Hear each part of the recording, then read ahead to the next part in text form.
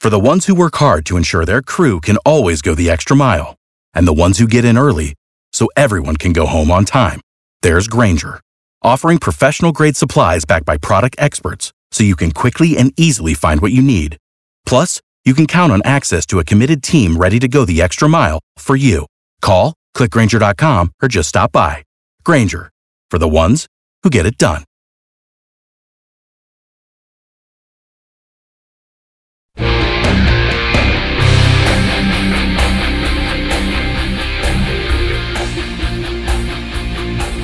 Hey guys, I'm Monica Crowley, and this is the Monica Crowley Podcast. Thank you so much for joining me here as we begin to end yet another week. This is your go-to for Hot Liberty, a safe space for all of us thought criminals, independent thinkers, and happy warriors.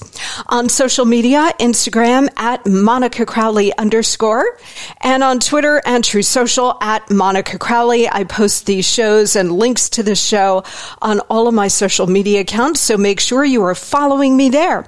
Also by email, monicacrowleypodcast@gmail.com. All right, coming up next week, we're going to have a really fun show on Tuesday. I guarantee you're going to love this.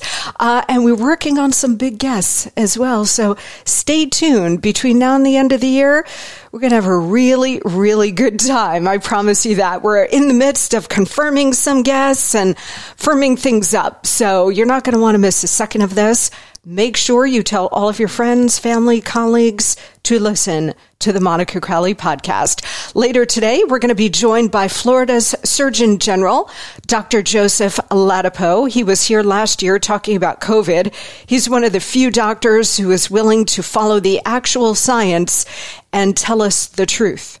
He's a public health official we can actually trust. He's going to be here to talk to us about this latest virus coming out of China, also the flu season, what we can expect, what we should be doing.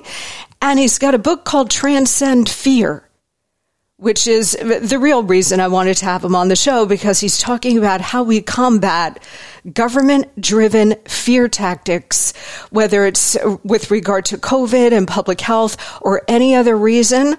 This is really one of the most important conversations that we can have, because God knows what the left and the deep state and the propaganda press have prepared for us for next year. But you know it is going to be bad.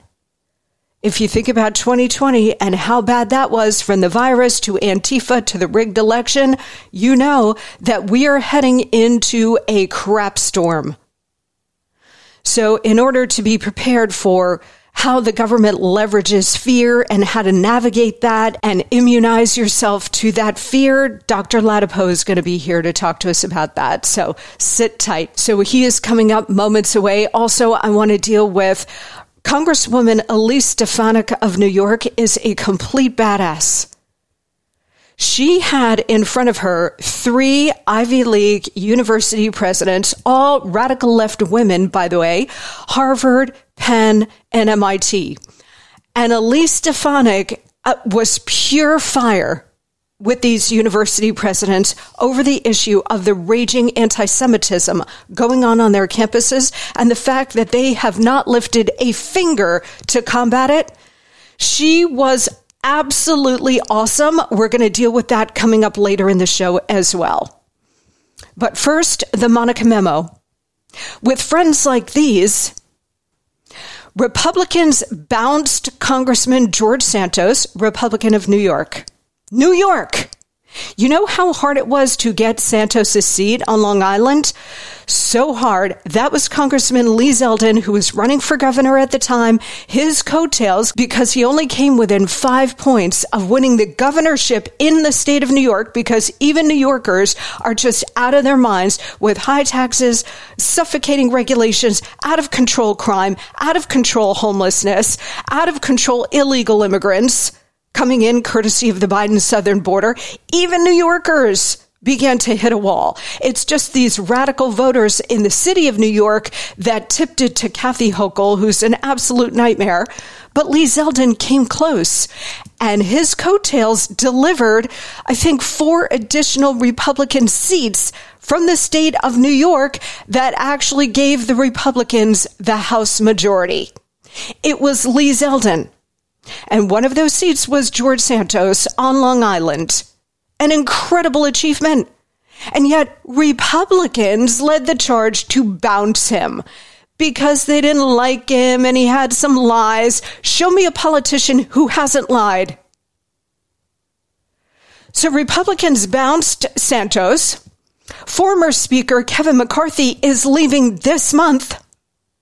And Congressman Bill Johnson is retiring also at the end of this month.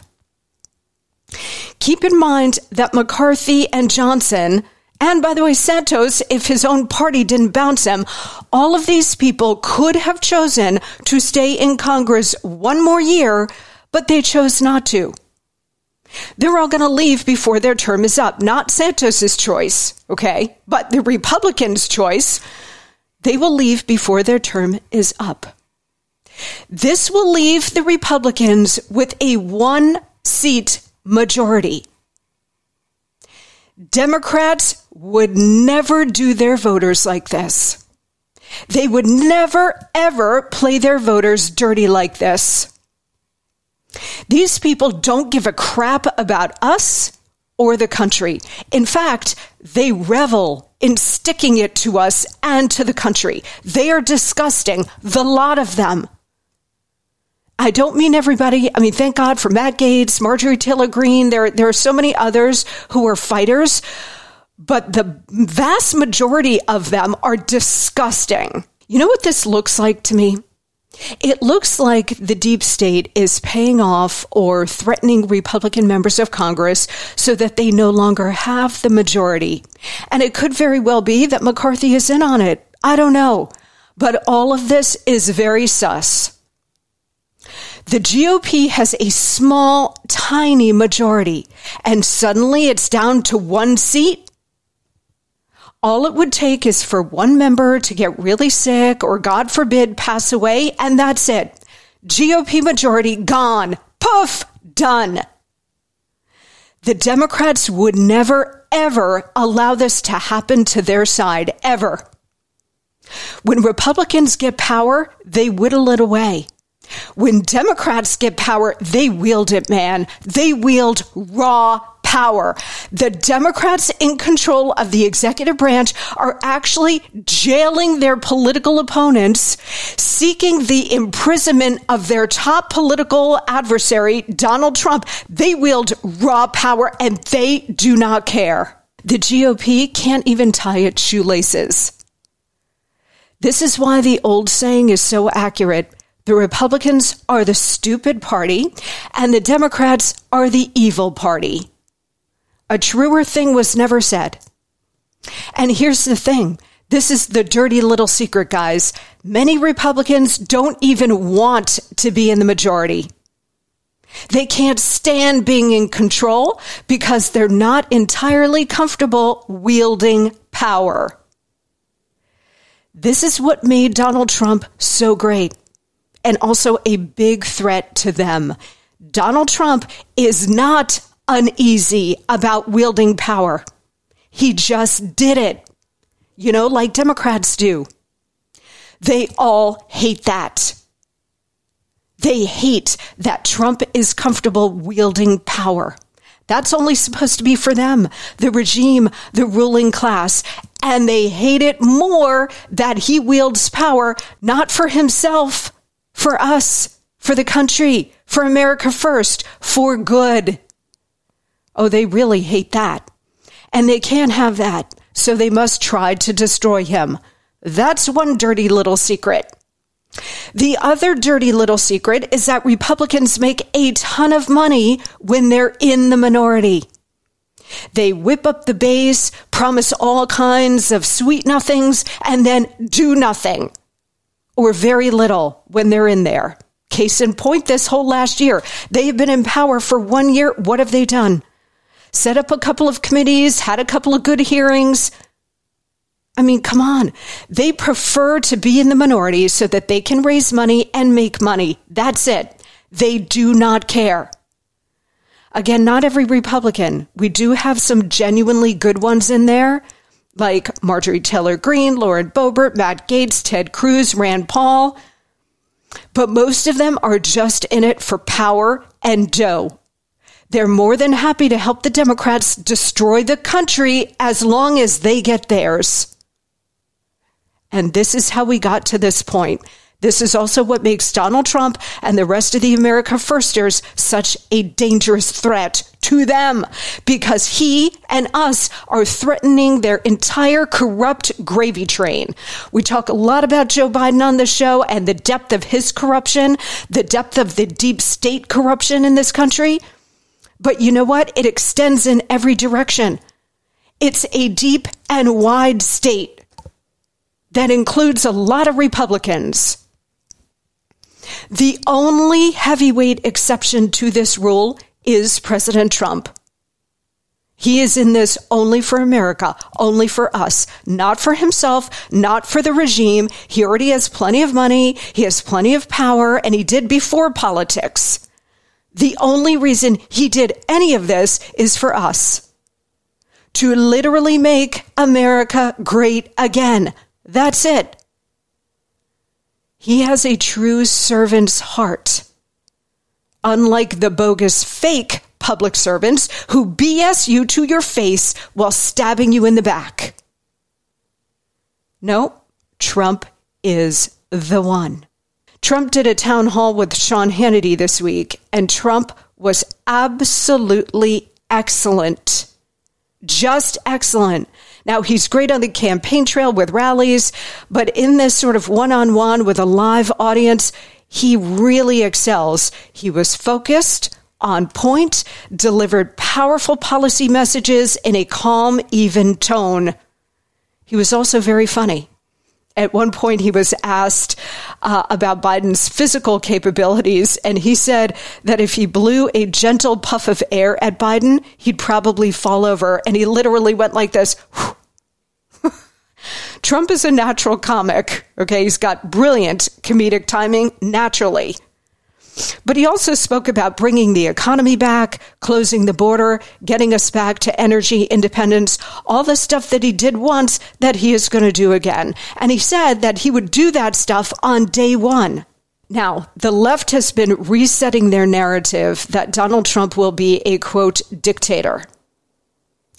They are masters of projection, always accusing Trump and the rest of us of what they themselves are guilty.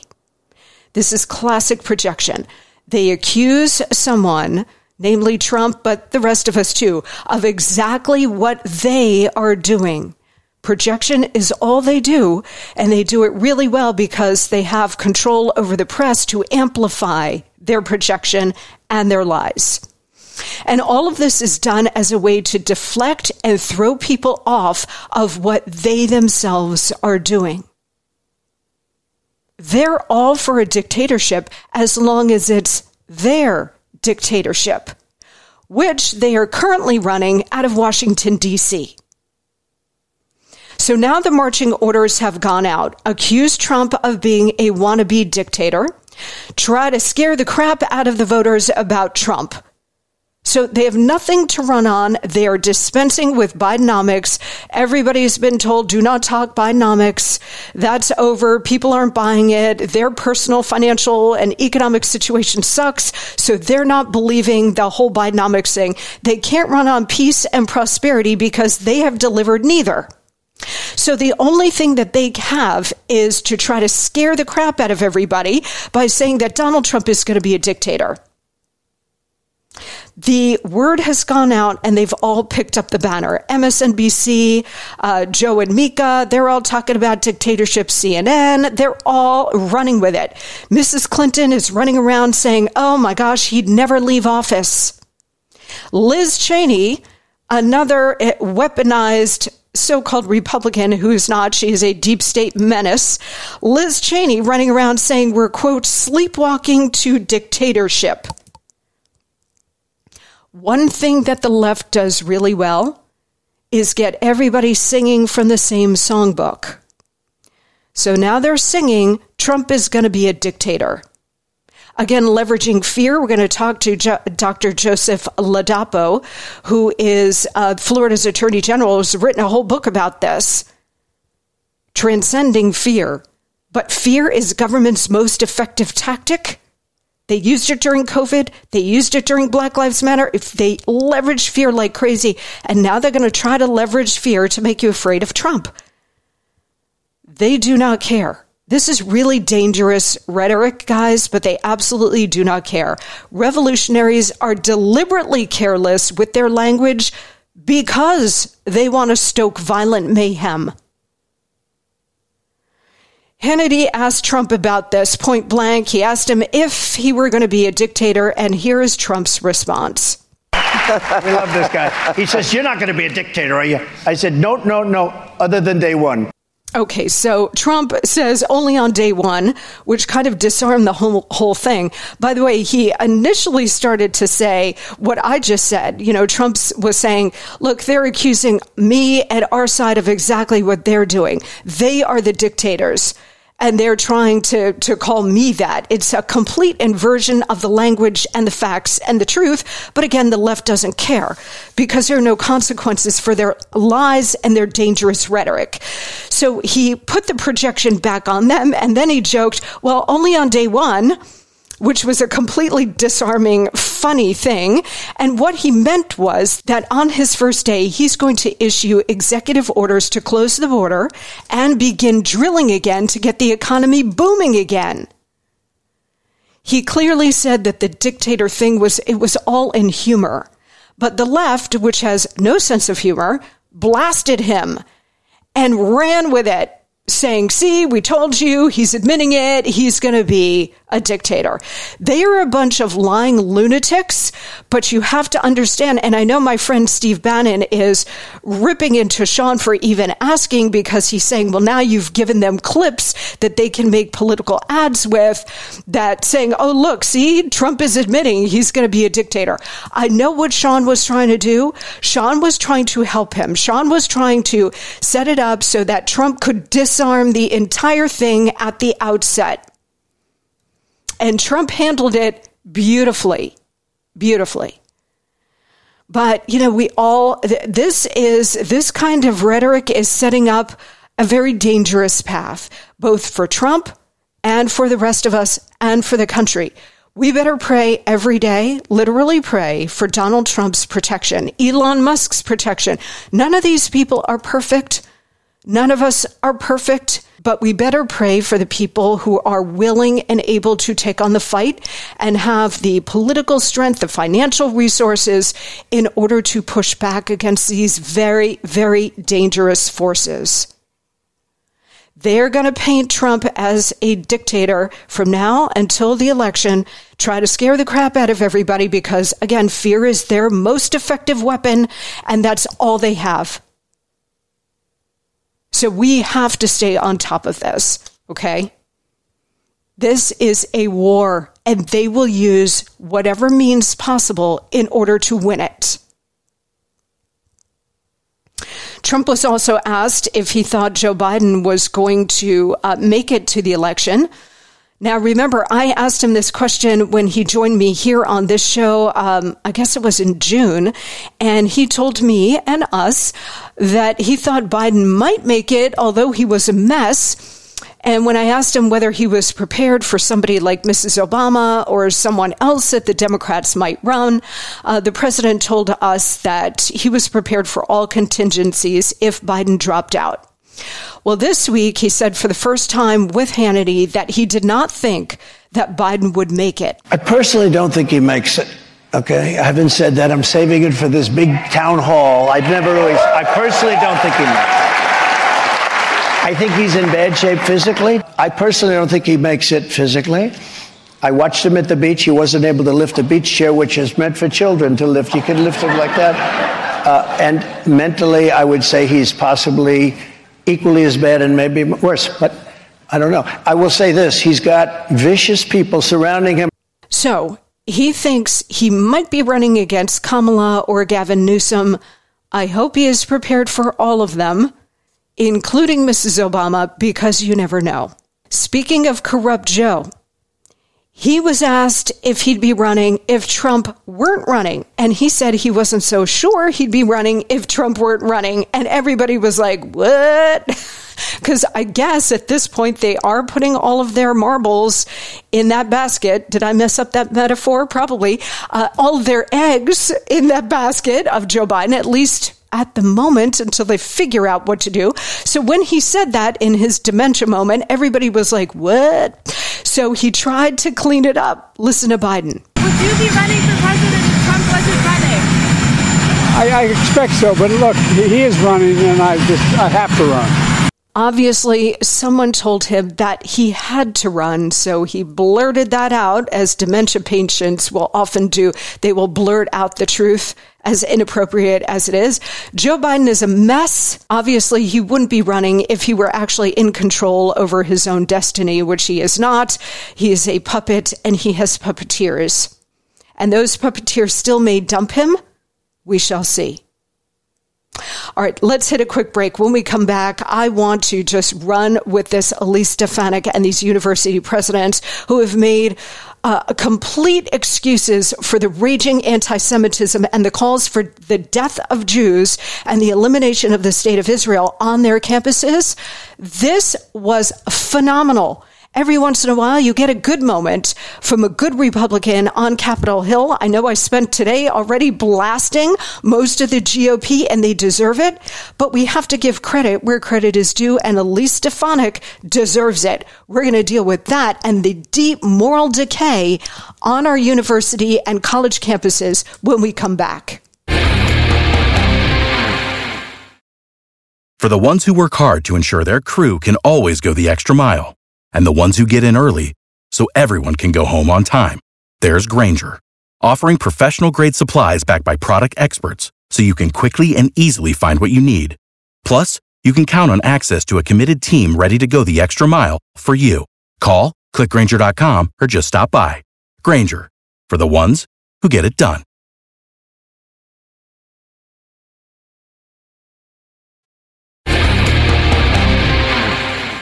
Okay, welcome back. In a couple of minutes, we're going to be joined by Florida's Surgeon General on this new China virus, the flu season, but also even more importantly, transcending fear coming from the government. He's going to join us here in just a moment. First, though, we have to deal with what is going on our college campuses, which has now spilled over into our streets. And that is, of course, the pro-Hamas terrorist sympathizers who are rioting across the country in support of Hamas, but terrorism more broadly, the death of Jews, the genocide of the Jewish people, and the elimination of the state of Israel. Never did I think that I would ever see this again. Never again was our entire lives, right? After the Holocaust? Well, never again is now. And we have university presidents across the board, but in particular at our most elite universities, some of the finest universities in the world, who are condoning this kind of behavior and these attitudes. And what it does is dehumanize Jews. We've been down this road before. In the 1930s, the dehumanizing of Jews. This is what the Hitler Nazi regime did. The cartoon, the caricatures of Jews, exaggerating their features, portraying them as vermin. It's all about dehumanizing them, because once you do that, it's easy to imprison them and ultimately eliminate them. If you don't consider them a fellow human being, you're perfectly justified then, rationalized in killing and destroying the entire race of Jews. So we have been down this road before. It wasn't like it was new, like it was in the 1930s. We have the lesson of history. And yet, our most elite institutions do not care. And in fact, worse, promoting this. Not just simply allowing it to happen, promoting it. This points to the absolute moral decay in our university and college system. This has been going on forever. We know this as conservatives. You can't set foot on a campus. You are heckled, canceled, barred from speaking. So all of these universities will bar a conservative like me from coming on campus to talk about America first, but then they will defend the First Amendment and the right to free speech when it comes to Hamas terrorist sympathizers. Oh, they're only out there exercising their First Amendment rights. But as conservatives, we cannot do that. So this week, Congresswoman Virginia Foxx, who chairs the House Committee on Education and the Workforce, good for her for calling this hearing. She summoned 3 university leaders from Harvard, MIT, and the University of Pennsylvania to sit in front of this committee and answer questions about the rise in violent anti-Semitic protests on their campus since Hamas attacked Israel, killing over 1,200 people. Each of these university presidents, all radical leftist women, by the way, would not call out the anti-Semitic demonstrations. Good for Elise Stefanik. She is a congresswoman from New York, and she is in the leadership in the GOP, one of the actual good ones.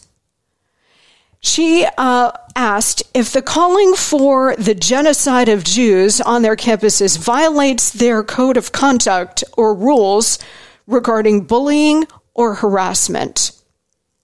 Now, you know, all of these universities are hotbeds of radicalism, radical activity. So they have codes of conduct against bullying or harassment. And Stefanik asked each one of them whether these calls for the genocide of Jews violated any of these rules. Their responses were all exactly the same. So they all coordinated their answers before they went in that room.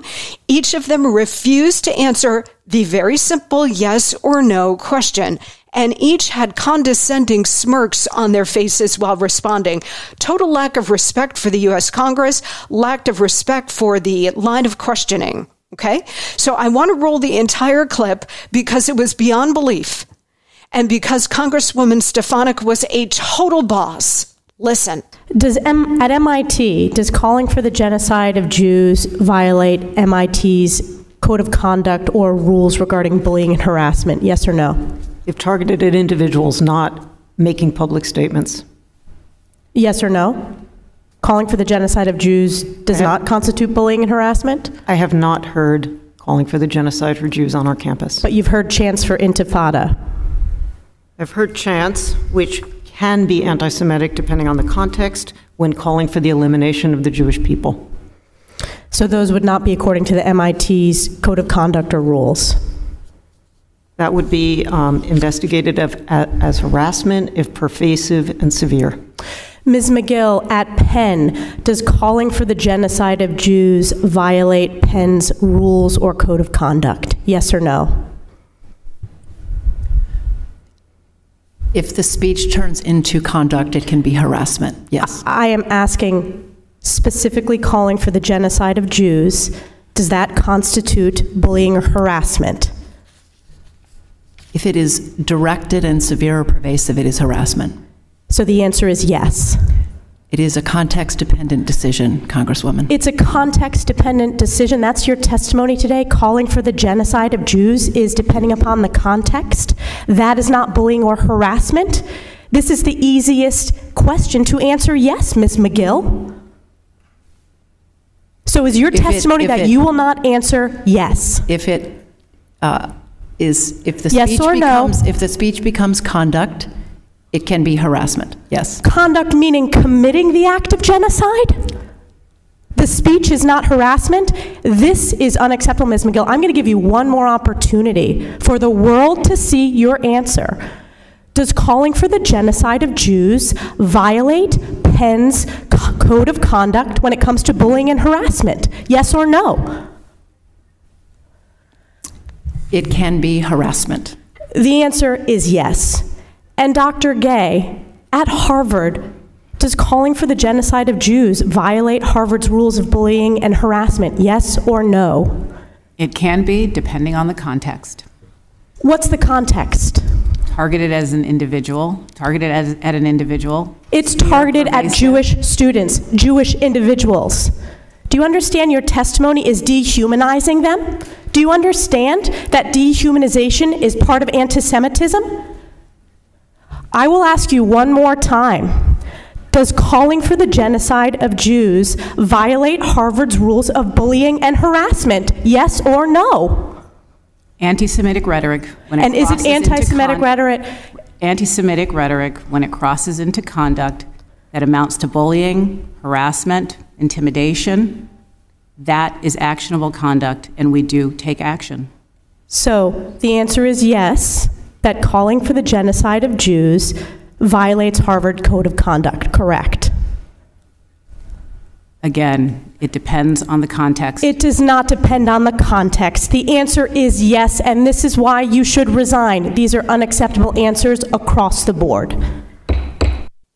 Okay, so Dr. Gay, the president of Harvard, says it all depends on context.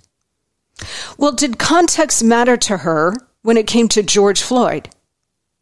Here's what she wrote at the time about the Black community. Quote, even as the global fight against the pandemic has forged new bonds and inspired acts of profound generosity, we are again confronted by old hatreds and the enduring legacies of anti-Black racism and inequality. It's a familiarity that makes me deeply restless for change. Part of that change is the work we do here to learn and listen across lines of difference and to build a community grounded in trust and respect. She talks about trust, respect, and equality, but what about the same for the Jewish students on her college campus? Jewish students are terrified every day and in some cases sent into literal hiding as these riots have gone on, as their fellow students call for the death of Jews. From the river to the sea, Palestine will be free, and chant Intifada. Good for Stefanik for saying that their answers were dehumanizing the Jewish students. That dehumanization is a critical part of anti-Semitism and a very dangerous part. These students look to university presidents, faculty, administrators, not only for opportunity through education, but they place their trust in them for protection while they are there. Maybe the reason that the presidents of these universities refuse to answer a very simple yes to this very simple moral question is because since 9/11, Qatar, in addition to other foreign authoritarian regimes who have donated huge amounts of money to our universities, like the Chinese Communist Party, Qatar has become the largest foreign donor to American academia. They do this like the Chinese do this, and the Saudis do it too. But Qatar right now is number one. They do this to influence U.S. policy and education, to indoctrinate these kids into this kind of anti-Semitic radicalism. Harvard got $894 million, and MIT got $859 million. Nearly $1 billion each from Qatar. So money talks. You don't pay that amount of money if you don't expect anything in return. Money talks. Speaking of money, here is Stefanik again asking Dr. Gay of Harvard about the massive amount of money coming to Harvard's Middle East Studies program. Harvard receives funding from foreign entities and governments which support its Middle East Studies department, correct? We receive funding from a variety of sources because we have alumni from all over the world. But that is correct, right? The Middle Eastern Studies Department? We receive funding from various sources. It's a yes or no. Are you not aware where the Middle Eastern Studies Department receives funding? We receive funding from various sources. I am asking you a yes or no question. You are under oath in front of the United States Congress. You are giving lip service provided your attorneys. It's a yes or no question. Harvard receives funding from foreign entities and governments which support its Middle Eastern Studies Department, correct? We have alumni all over the world, and we benefit from the answer is correct. Yes. Philanthropy. Yes. The answer is correct. We receive support from our alumni from all over the world, from individuals. And what amount of support is that reported to the federal government? I'd have to actually look at our filings. You don't know? As the president of the university, you don't know? Not that particular number. It's no, $1.5 billion over the past 3 years. Are you aware of that? I don't know if that is the correct number, but that's the number you've shared. Has Harvard reported all Regular of order. the federal... Oh, my time.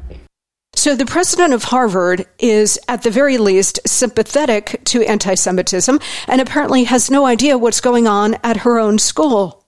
Supposedly the smartest school in the world. She is no dummy, guys. She knows. She knows. She just wants the money, and she, like all the others, will take it over any sense of decency and humanity and morality. These kinds of hearings, I wish the Republicans would do more, but I'm glad that they're holding these hearings because they offer a lot of clarity, right? It's good to know where these university presidents stand. The president of Penn, Ms. McGill, put out a video yesterday trying to clean up her mess. But still, it was all caveated. She never really apologized. These people all came out of the same swamp of communist radicalism. And yes, anti-Semitism. So these university presidents are just as bad as the students who are out there protesting. They're all the same.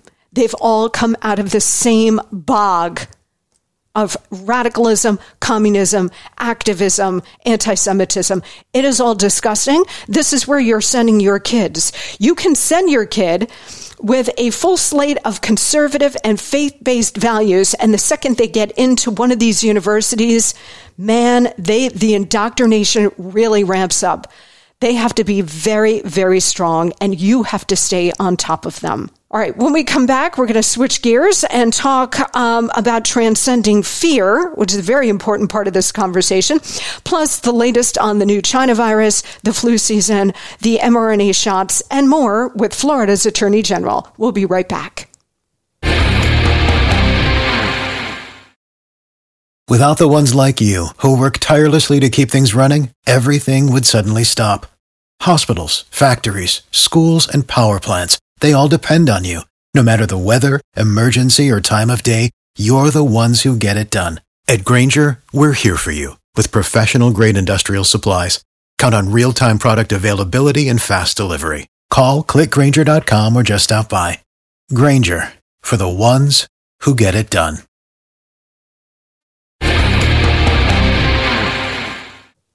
Okay, guys, given that it's flu season and that COVID is never going away and that there's another virus now here, courtesy of China, who better to turn to than one of our all-time favorite doctors who actually applies the actual science and common sense to our public health issues.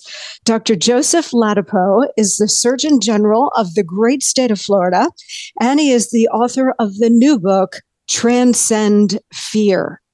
And as I said to him before we came to air, this book and its message is literally the most important message that you can absorb.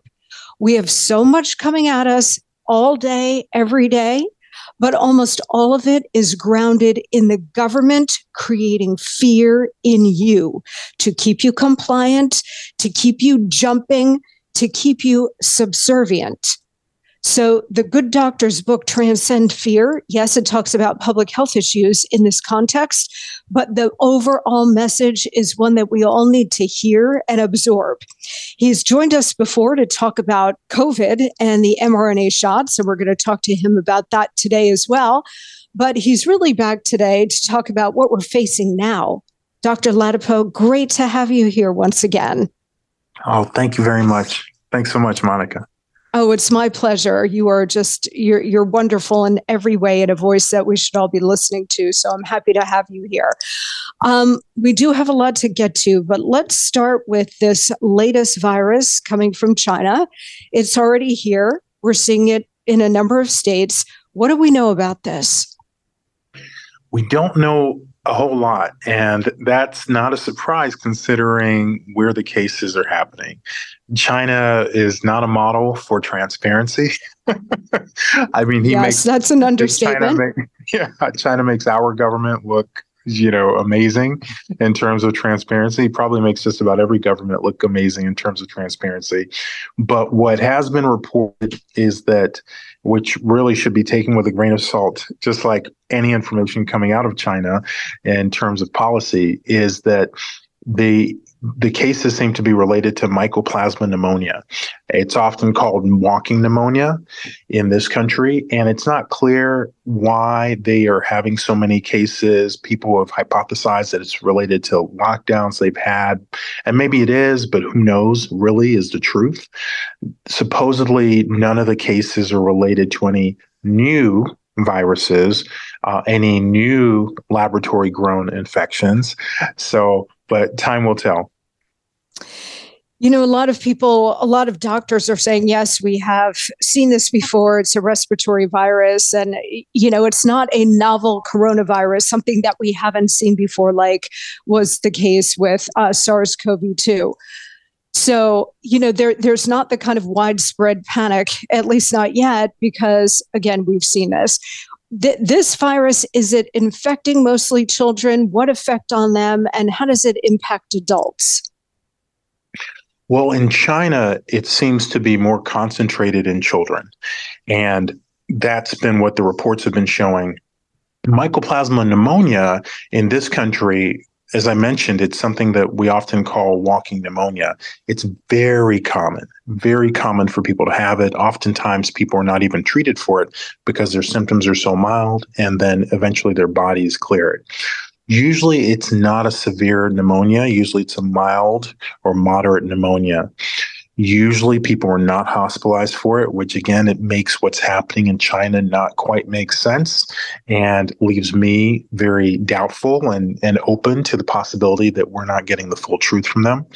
In this country, we haven't seen any major evidence in any of the states, to the best of my knowledge, of any new outbreaks that are atypical for this time of year.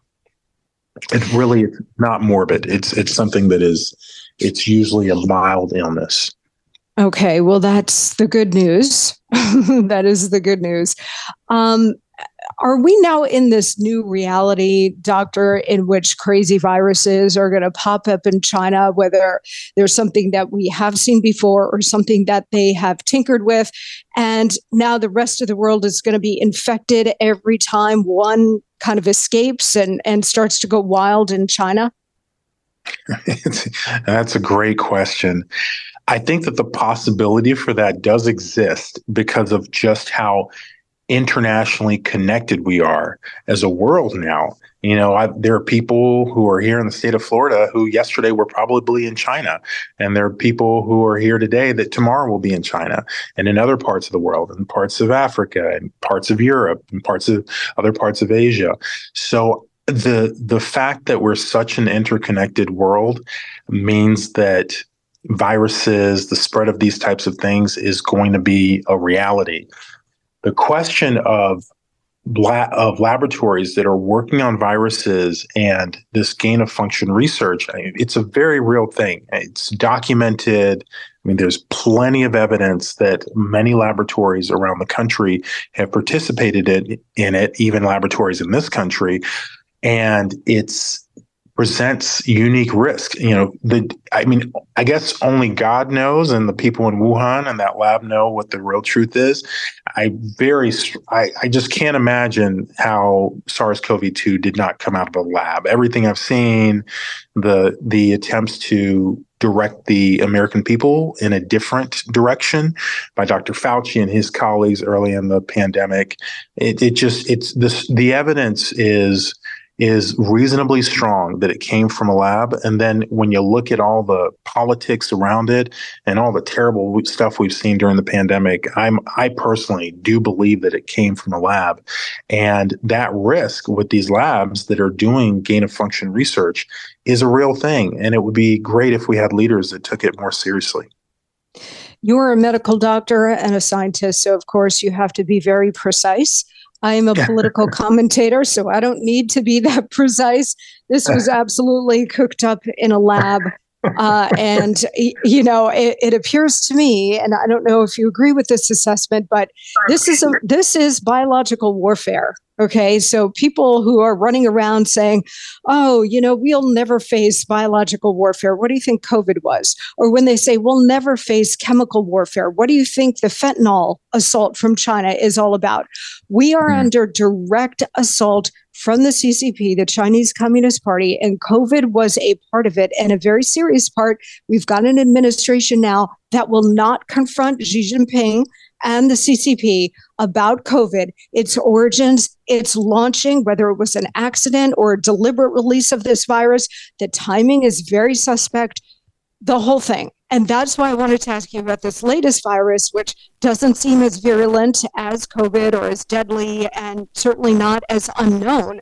But it seems to me that they are working on this stuff around the clock and weaponizing it to keep people off balance, and in many cases kill them, but certainly to terrorize the West and really the rest of the world. And so we really have to stay on top of this. Speaking of viruses, let's deal with two. Let's deal with SARS-CoV-2. COVID is now endemic, so it's floating around. I know a couple of people who have had it, in the last 2 months or so. What does the COVID season look like? And then we'll deal with the flu season. Yeah, well, the COVID is definitely endemic, as you said. And here in Florida, for example, we are pretty stable, maybe even decreasing a little bit in terms of cases. In the Midwest, the reports I've seen show that they may be on an upswing in terms of cases. And there's some discussion about whether the cases are going to be increasing over the holidays. It would be great if people were just interested in that for the sake of epidemiology. But of course, the interest in the holiday season and COVID cases is all about these new shots, and whatever strategy that, Dr. Cohen at the CDC and Dr. Califf at the FDA can leverage to get more people to take these terrible, unsafe, unproven shots. So it looks like we're going to probably see some increases in the next several weeks of COVID. I would be shocked if it comes anything near in the severity to what we saw during Omicron. I think chances are those days are mostly behind us in terms of the intensity of the spread and the fact that people were having a lot of symptoms. I think that we're also at a point where, fortunately, everyone, probably just about every living being has seen this virus. So there was so little evidence already for these mRNA COVID-19 shots. They're clearly very unpopular. Frankly, I'm saddened that up to 15% of people, I was happier when only 5 or 6% of Americans had taken them. Now I think it's up to 15%, which is very unfortunate. And it's very unfortunate because they're bad science. They're bad shots, and they are not proven, and people should not be persuaded or cajoled into taking products that are not proven. As the Surgeon General of Florida, what are you seeing in terms of reactions over time now? Because these shots have been out since the early spring of 2021. What are you seeing in terms of mRNA shot injuries? A lot of cardiac events, turbo cancers, all of the things that we're reading about. Are you seeing that? Right. So I want to say that we are looking for those things. And I say that because it's certainly, we've seen excess mortality all over this country and all over the world. And what that means for people who don't know is that there are predictable patterns of the number of people who die. And ever since the pandemic started, and really more so in 2021, we've seen excess mortality, which is to say the predictions are lower than the actual number of people who are dying. And it's the kind of thing that, say, one would see during the Spanish influenza, because so many people unfortunately died as a result of that pandemic, or you might see during a war because of the number of people who might die because of all the terrible trauma and other terrible things that happen. So this excess mortality is something we've seen. It's lower in Florida, for example, than it is in California, where more people had the bad lockdowns and more people took these shots. But we're seeing excess mortality. And because so many people, unfortunately, took these shots, it's hard to tease out exactly what the cause is.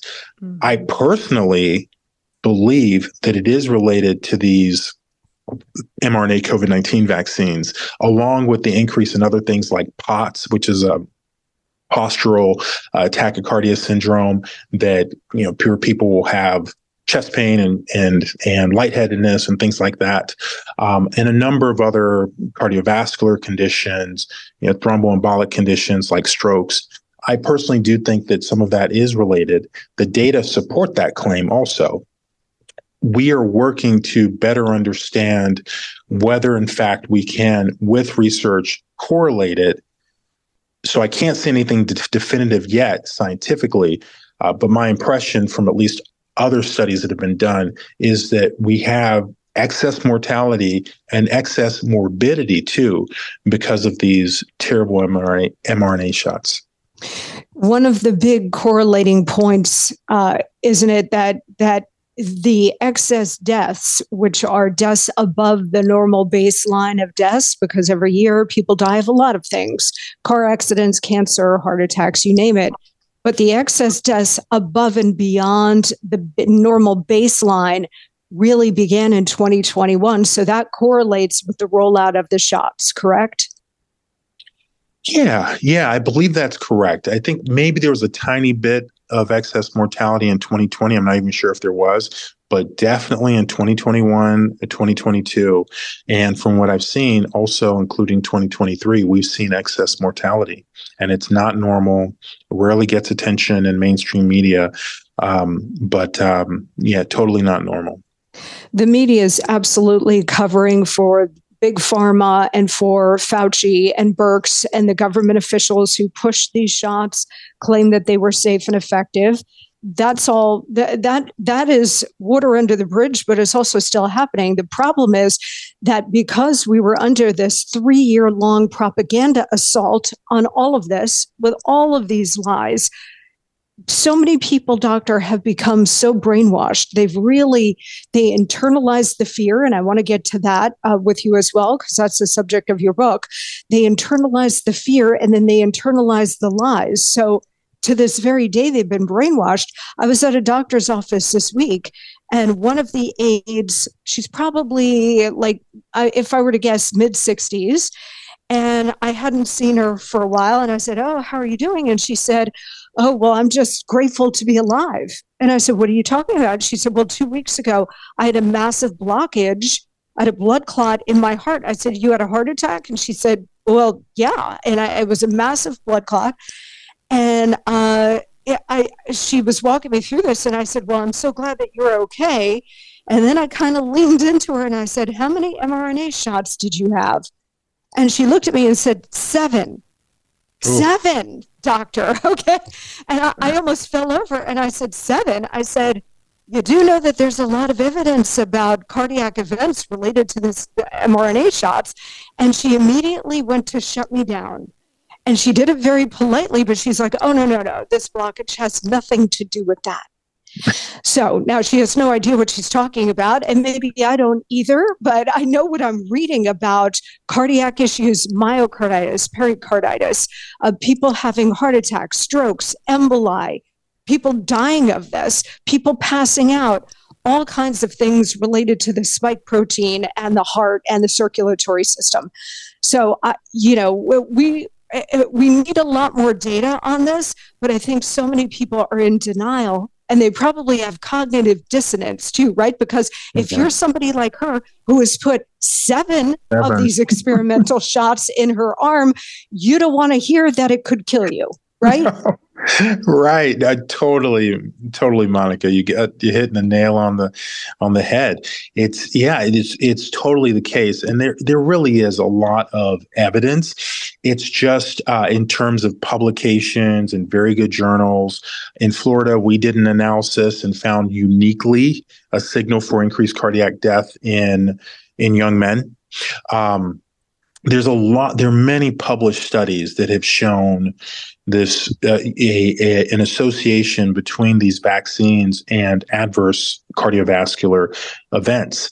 And unfortunately, just like you're saying, there's just this cabal really between the CDC, FDA, Pfizer, Moderna, pharma in general, and the media, where if tomorrow those parties woke up and decided that, hey, we are going to report honestly about what's known, what's unknown, what's suspected. We're going to have people who believe they've been injured by these vaccines. We're going to have loved ones of people who believe they've died because of the vaccines.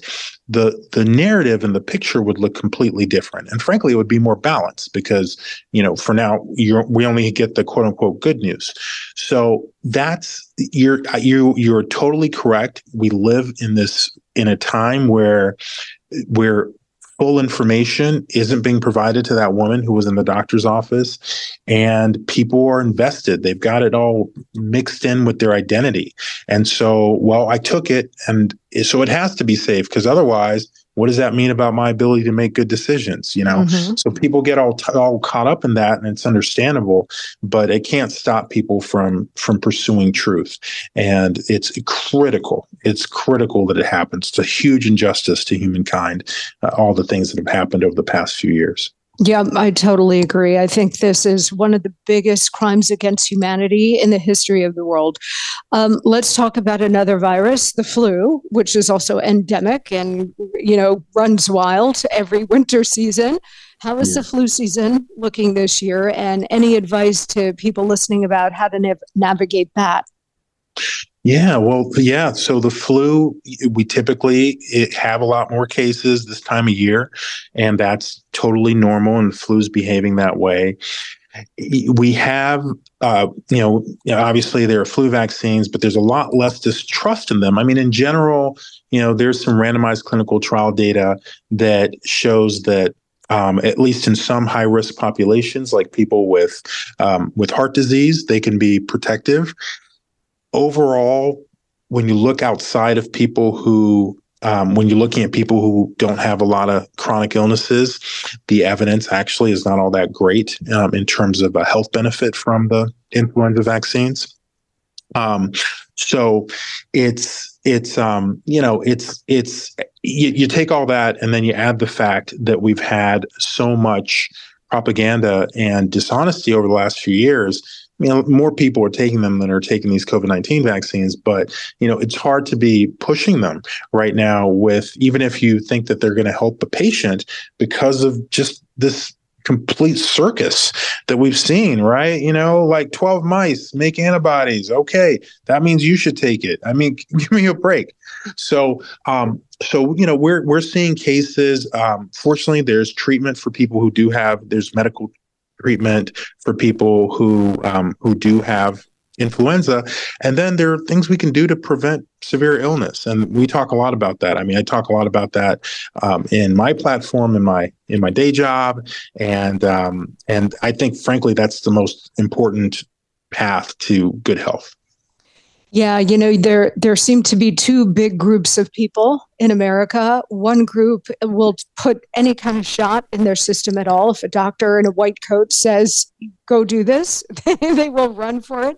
And now you've got another big group of skeptics after being lied to for 3 years about COVID and these mRNA shots. So, the flu shots are not mRNA. They're not experimental. They're more traditional kinds of vaccines. So I think people rely more on those shots than the COVID-19 shots.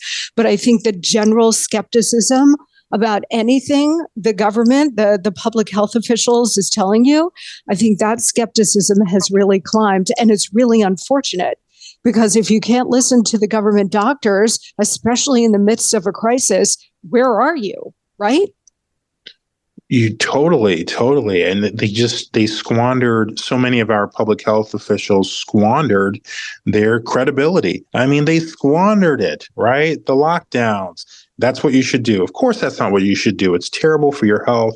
The isolation's terrible for your heart, for your brain, for your spirit, for your soul. It's terrible. The masking of the kids, the keeping them out of school for months and months and months and months, the testing and the pushing of the vaccines in low risk people. I mean, they spent it like it was a credit card they didn't have to repay back, and now we've got the consequences to live with. And you're absolutely correct. And I think these effects are actually going to be permanent.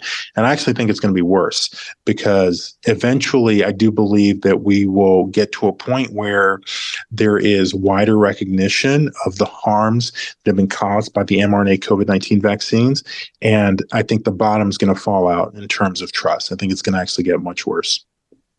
So this brings us to the subject of your book, which is so important. And that subject is fear. Your book is called Transcend Fear. Fear is government's most effective weapon. It uses it sometimes precisely, sometimes not so much. But the government certainly used fear during COVID to gain compliance on lockdowns, the shots, masks, social distancing, school closures, all for power and control. Had nothing to do with the virus at all. It was only and always about power and control. How do you counter this kind of government-driven fear in people, especially if it involves a crisis involving health? Yeah, that it really is a major theme in my book. I personally had to go through that experience of getting through and really shedding my fear. And frankly, we're going to move into sort of a more almost squishier, softer area now, rather than the hard sciences. I personally worked with a guy who helped me shed my fear by helping me literally get it out of my tissues, out of my muscles, out of my body. And I worked with a guy, he used Chinese medicine, teachings from Chinese medicine. And a lot of that stuff relates to things like meridians and energy and qi, which flows through all of us. And qi is life force. And it's this sort of magical energy, if you will, that flows through all of us, that, is part of what makes each one of us unique beings of God. And I worked with him. It involved a lot of physical stuff, a lot initially painful physically, in terms of different types of stretches and manipulations physically to get stress and tension and trauma out of my body. And that was the path that I took. I think that it's really important for people to take some path to help shed their stress, shed their trauma, shed their tension, because all of those things are what make us manipulable. All of those things are what make us subject to fear and open to the effects of fear. And it's a burden of being human. I mean, it's really something that everyone carries around. And so, I talk about my own personal journey that my wife helped direct me to, and in my personal journey to freedom. And it's really the most important thing and that I can contribute, frankly, to the world. It's such an important message as well. We talked about these brainwashed people during COVID, where they just succumb to the messages of fear coming from the government and their neighbors and the media and everybody else around them. How do you deprogram them? Is it possible to do that and to get them to see it was all about power and control? It's such an interesting question.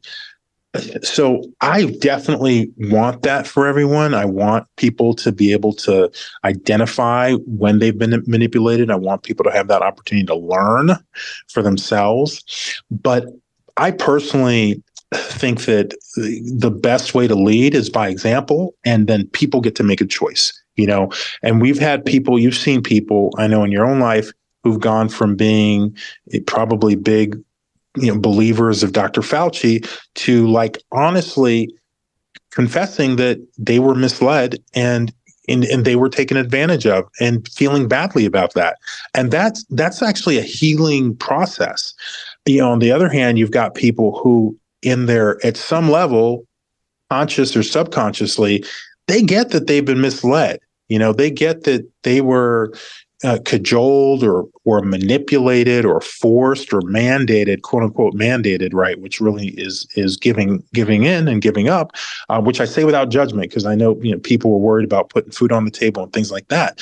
But you have people who at some level know that, but don't want to face that reality. And if you don't face it, you can't grow. So I think everyone gets to make a choice. And my hope, of course, is that people make the choice that leads to greater personal growth. And because that's the only path to not having it happen again for them. But I think it's just everyone's choice. And I really hope people make the choice that leaves them better off. Do you expect another mass public health emergency in the near future? And if so, what do you think it looks like?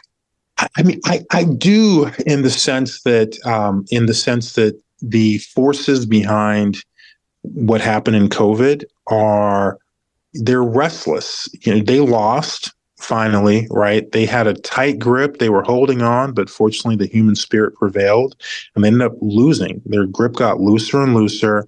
People got more and more impatient with the lockdowns, less and less amenable to going along with these mandates and these stupid face masks, and they lost. But they're not done. We haven't routed them out. So I totally do believe that we will see more. Whether it will actually be of substance or not remains to be seen. So much of this stuff is information wars. It's sort of hyping stuff up to kind of get people riled up and thinking that they need to take this or that action. But I do think we'll see more attempts to get people really caught up in a fear narrative, and I think I'm curious to see what God has planned. So I certainly pray we don't have anything really serious again, at least no time soon. If we do, Doctor, how do we get ahead of another mass disinformation and fear campaign coming from the government? I mean, you are on the front lines in Florida, so we could always look to you for the truth, and we know that we can trust you. But if there is another crisis, say next year, time to the next presidential election, we've been told our whole lives to trust our public health officials. Now we know that we cannot do that.